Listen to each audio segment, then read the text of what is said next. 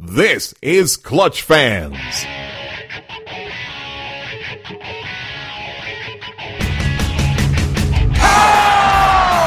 the parking lot, the Rockets are going to Boston. How sweet it is!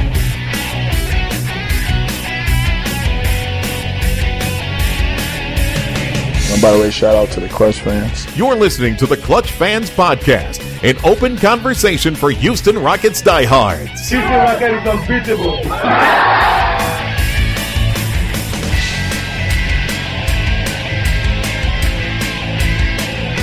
I'm ready to get on Clutch Fans.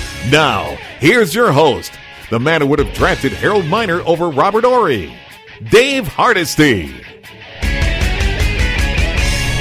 The Houston Rockets live to play another game. Their fourth straight elimination game win. The Houston Rockets beat the Golden State Warriors 128-115. James Harden explodes for 45 points. I'm here with my good friend MK Bauer of the Sports Exchange. All of that great news, MK. Maybe the most important news of all is they've finally beaten the Golden State Warriors, playing their eighth game against them this season. It took a heroic offensive effort to do so, and it's interesting, when you contrast tonight's performance against what the Warriors did defensively in Game 3, it's pretty remarkable that the Rockets came out with a level of energy and obviously the shot proficiency. They got to get that big lead they needed to hold on from that point moving forward. Look, I think it took a lot of things going right for them to win this game. And it's going to take that sort of performance again in Golden State.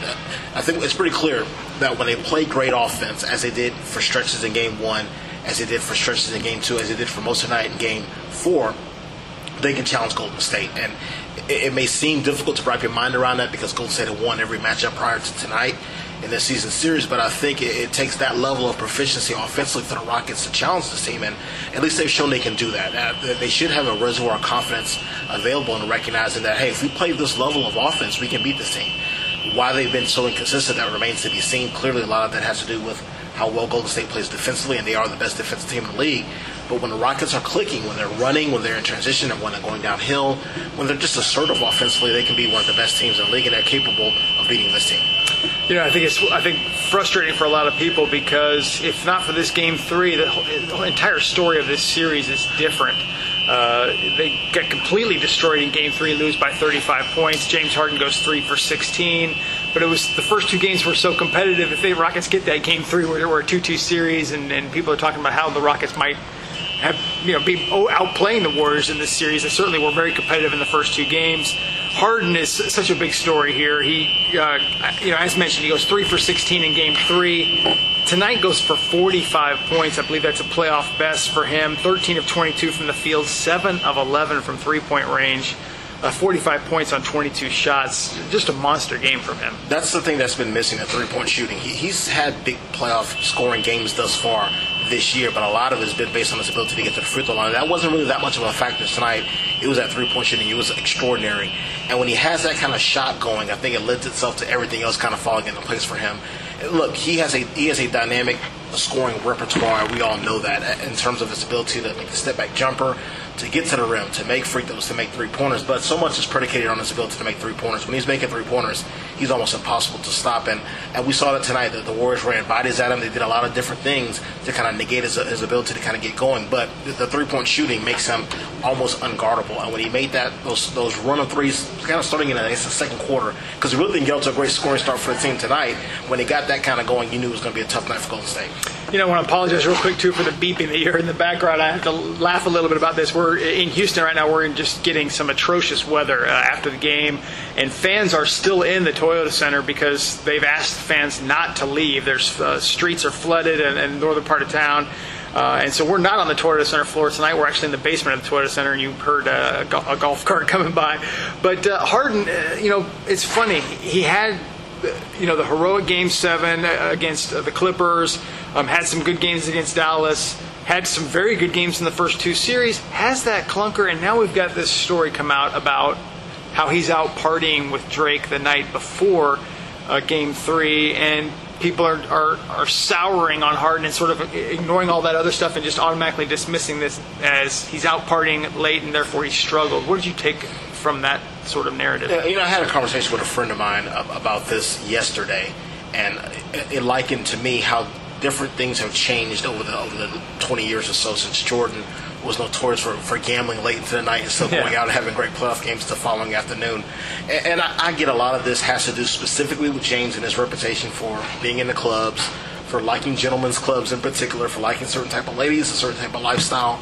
And I get it. You know, he's, for whatever reason, I don't understand this, he's kind of become a despised NBA superstar. And there are plenty of people who take their shots at them. And this sort of thing plays into the narrative of who he is as a player. A guy who's not fully committed to the cause. You know, a guy who puts his social life ahead of the responsibilities of being a player. I think a lot of that is nonsense, clearly. You know, at 25 and single, he's allowed to do what he wants to do in his free time. Sure. And I don't think any of that impacts his ability to play the game. I think he had a bad shooting game in Game 3 because the Warriors threw a certain defense at him that disengaged his ability to kind of be an offensive force. And then a lot of his game, too, let's be honest, is based on how his teammates are shooting. When they don't make shots, it makes it more difficult for him. So I get that people want to talk about this because of who he is as a person, A, and B, the other people involved, specifically Drake, who is obviously a partying hip-hop star. But I think a lot of it's just utter nonsense. And let the dude be who he's going to be off the court and hold him accountable for what he does between the lines. Tonight he was fantastic. Game 3 he was not.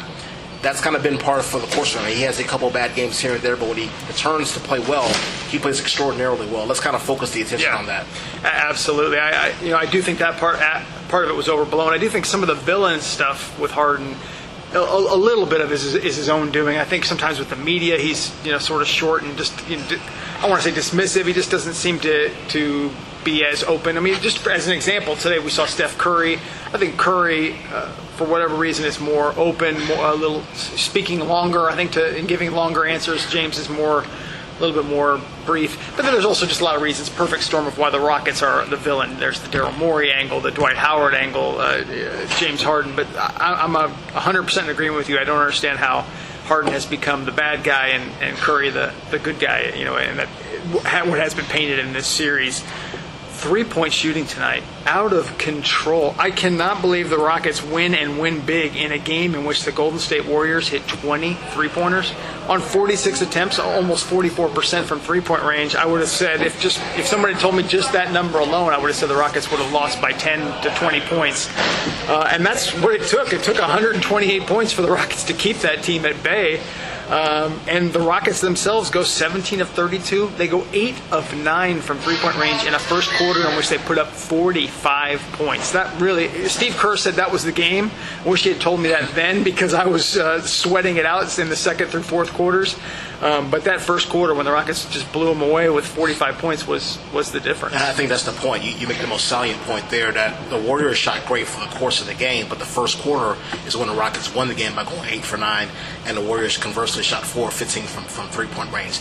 They caught up because their 3-point shooting was great from the third quarter moving forward, but the Rockets built enough of a lead to hold them off simply by going 8 for 9 from deep in the first quarter. And I kind of leaned over to you at the end of the first quarter and noticed that the Rockets shot 95.5% from effective field goal percentage. And that's crazy. And that's not sustainable. Yeah. And it wasn't through the course of the game, but that lead was so big that they were able to weather run after run. The Klay Thompson-inspired run after Curry got hurt in the second quarter.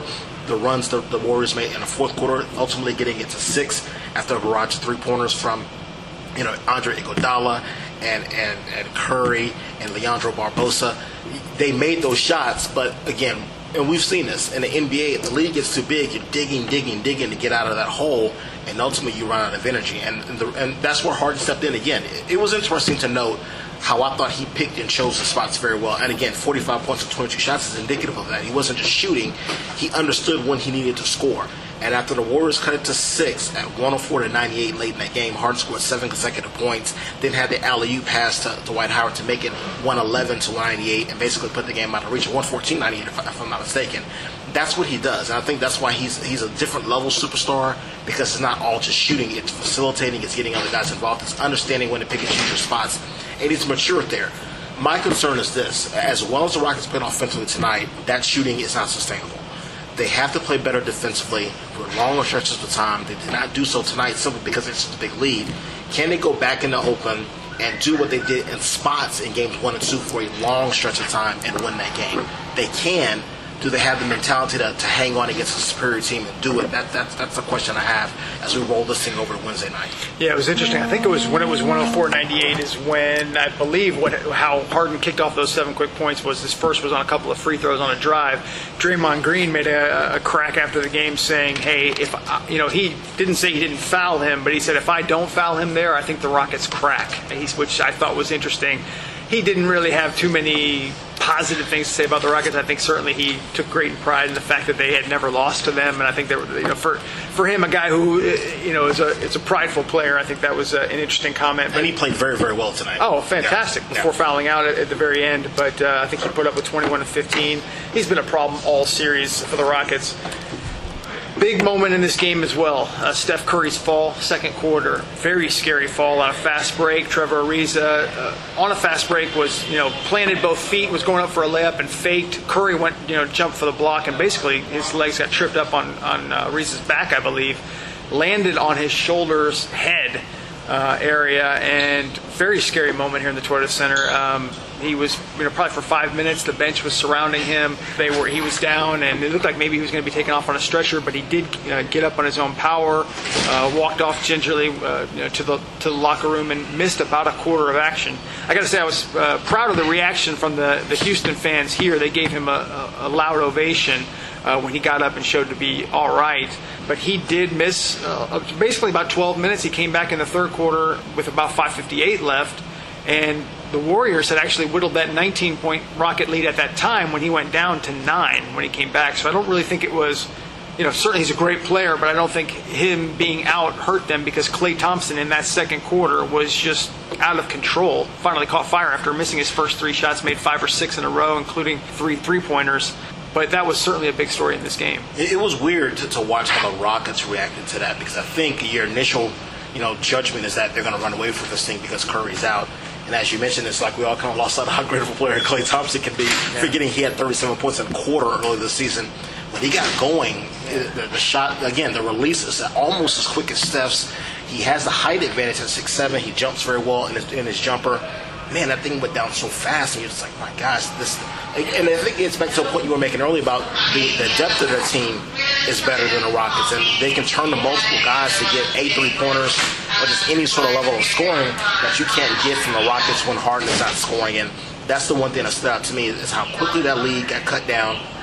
How the Rockets needed a Jason Terry 3-pointer at the end of the half just to get it back up to double digits, and how it was all falling apart without Steph Curry in the game. And even when Curry came back in, he was a little bit wobbly, and it took him some while to get going, and the Warriors still hung in there. So there are so many checkpoints where you wonder how the Rockets overcome and win on the road, even though we know what we saw in Games 1 and Game 2.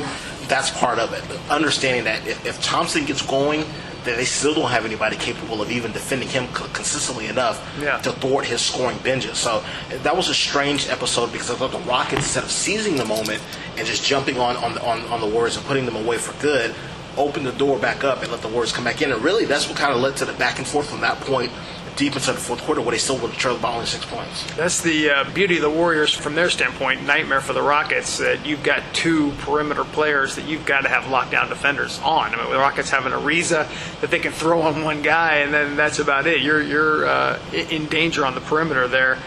Yeah, we'll see how that affects him. He made it sound like it was, okay. He didn't suffer a concussion the way he made it sound. He ran through tests during that time that he was out.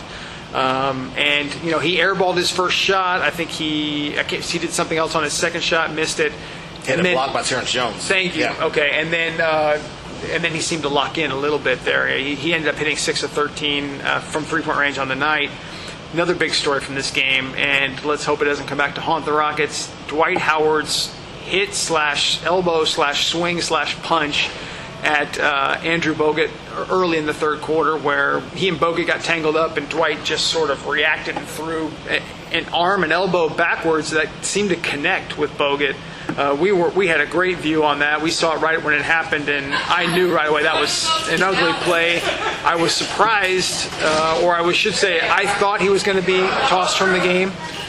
It was called a common foul initially. They reviewed it and called it a flagrant one. The concern is that the NBA, especially after the Al Horford incident against Cleveland with Dellavedova, that they may review this, call it a flagrant 2, and Dwight could be suspended for Game 5, which would be a killer for the Rockets. At first blush, I thought he should have been ejected because the first thing that came to mind was the elbow that Horford put on Dellavedova, and me thinking at that moment that this was just as egregious of a foul in a circumstance. And look, we've talked about this ad nauseum with Dwight.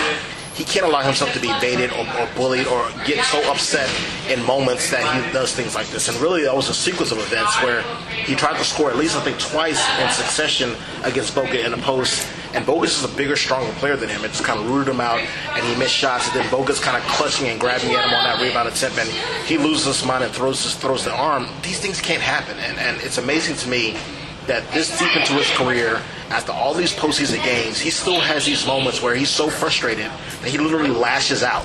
You can't lash out in this spot because I think ultimately, and yeah, we're kind of on the fence on this, and we're not hedging here. I don't know how the NBA is going to react to it, but to me, he deserves to be ejected. And I feel that way objectively. I don't know how they can look at that film and not agree with that. And I think they're going to take a long look at it and say, you know what, he legitimately swung and connected at Bogut, and he deserves to sit out a game. And if that happens, then that's going to make an uphill climb that much steeper for the Rockets on Wednesday night. Certainly. I think the only hope that we may have is they may look at this and say, hey, we don't want this deciding the series, but at the same time, given that it came just on the heels of this incident in the Eastern Conference Finals, I don't know how they could, they're probably going to want to keep this consistent. And, I agree. This is a problem with Dwight. I think granted, he deals with a lot of physical abuse. There's no doubt about it. He dealt with it with Tyson Chandler, DeAndre Jordan, now Bogut. I mean, he's had his hands full through the entire playoffs, but he's got to handle this better. I mean, he has to know, especially given that he's picked up so many technicals in the playoffs and one technical away from, I believe, a one-game suspension. He's got to handle this better, and that was extremely unfortunate. There's something bothering me in this series as well, and that's Corey Brewer has been completely ineffective, just been frankly awful in this series, shooting 29% from the field, giving you less than 7 points a game, 0 for 7 from three-point range. This is a guy that the team has counted on. It certainly was big in the 3 games where they came back against the Clippers and was huge in the Mavs series. He's been almost a 0 in this Warriors series so far. Passing up open three-pointers, missing wide-open layups, dribbling into traffic when he has an open shot before he puts the ball on the floor. I'm not quite understanding what's going on with him. And I get that guys go through ruts as players. It happens. You hate to see it happen in a postseason series, particularly when you're behind the 8 ball for the course of the series. But he's just struggling right now. And unfortunately for the Rockets, they don't have anybody in terms of the rotation that can replace him. He's so integral to what they do defensively in terms of providing energy off the bench. Just kind of running around helter-skelter in transition. And if you're getting nothing out of him, there's no one else you can turn to and say, go in there and get him. It's kind of stuck on Corey Brewer. And I think he's done some things defensively to kind of hold the line a little bit. But by and large, he's giving you nothing offensively. And that makes it that much more difficult as he's trying to build some momentum back into this series. And, he has to find a way to get better. And the same kind of applies to Josh Smith. It's amazing. We're all kind of in awe how well he played in the first quarter. The turnover started from that point moving forward. He was really kind of bad the last 3 quarters of the game. Yeah.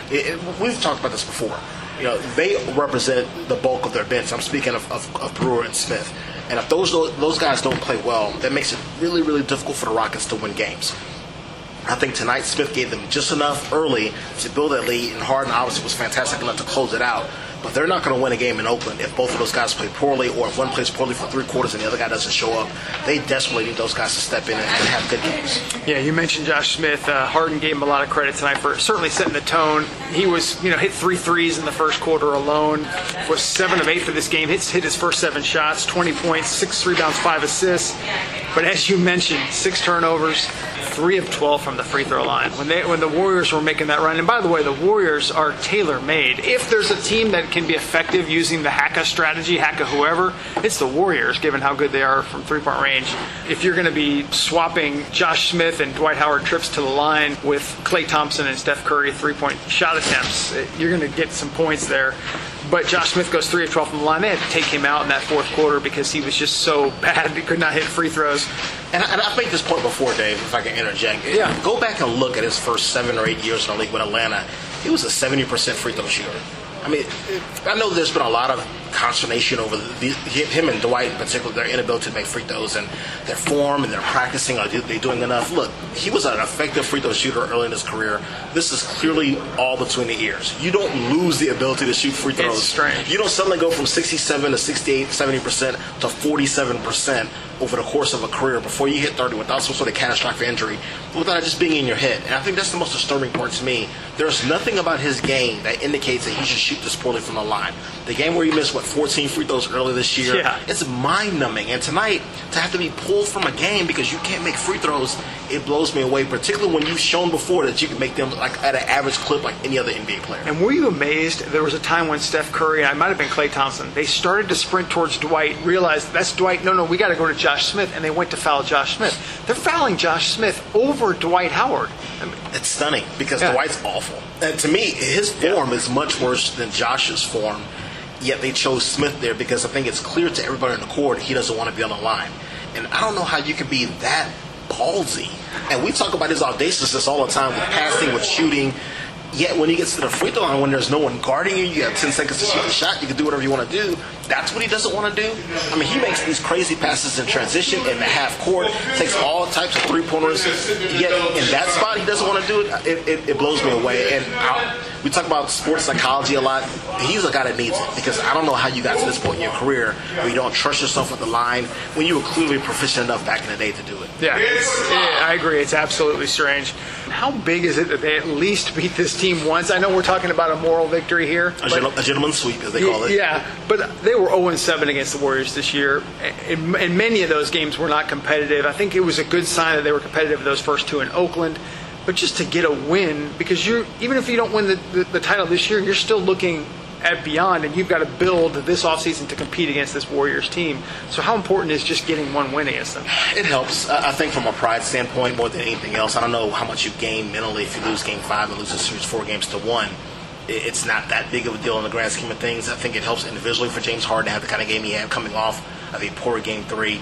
I think it helps in terms of if you want to talk about adjustments, even though I didn't really see a whole lot from the coaching staff here compared to Game 3. I think ultimately things don't carry over season to season. We've talked about this too last year. The Rockets and the Warriors were pretty evenly matched. This year, for whatever reason, the Warriors stepped up defensively and just dominated the season series against the Rockets. So I don't know how much they gained by winning one game moving into the offseason getting ready for next year. I just think it does a lot for the way you feel about yourself, how you look in the mirror and go forward when you don't get swept and you don't lose at home. What's going to happen to Atlanta tomorrow night potentially is different because you're going to get swept on the road and those things happen all the time. I think to lose consecutive games at home, it leaves a sour taste in your mouth. And maybe that's the key point. Like going into the offseason, you want to focus on the amount of progress you made as a franchise by getting out of the first round and then winning in classic fashion against the Clippers in the second round. That's undermined a little bit if you lose at home and get swept. So kudos to them for taking care of that. It sets the stage for them to go back to Oakland where they played very well in Games 1 and Game 2. Maybe they build a little bit of momentum. I think you have to feel good about how you played earlier in this series there. There's no reason to go there and be fearful of how you're playing. The Dwight Howard thing obviously looms over whether he gets suspended, but they've shown they can play very well in Oakland. And maybe they do slowly build a momentum like they did in Game 5 here against the Clippers, and suddenly things turn around once they get back to Oakland, or in that case, got back to L.A. So the series is 3-1. It goes back to Oakland here Wednesday. And, the Rockets have come back from a 3-1 series deficit even recently. But just to give a little bit of perspective on how difficult this will be, the Warriors were 39-2, 2 losses in 41 games at home this year in the regular season. The Rockets need to give them 2 losses in their next 2 there. And that's in between winning a Game 6 here in Houston. Huge task ahead of them, taking it one game at a time, and right now we're going to hopefully knock on wood that Dwight Howard's able to play in this Game 5. That's MK Bauer. I appreciate you doing this, MK, and hopefully we will have a Game 6. See you later, Dave.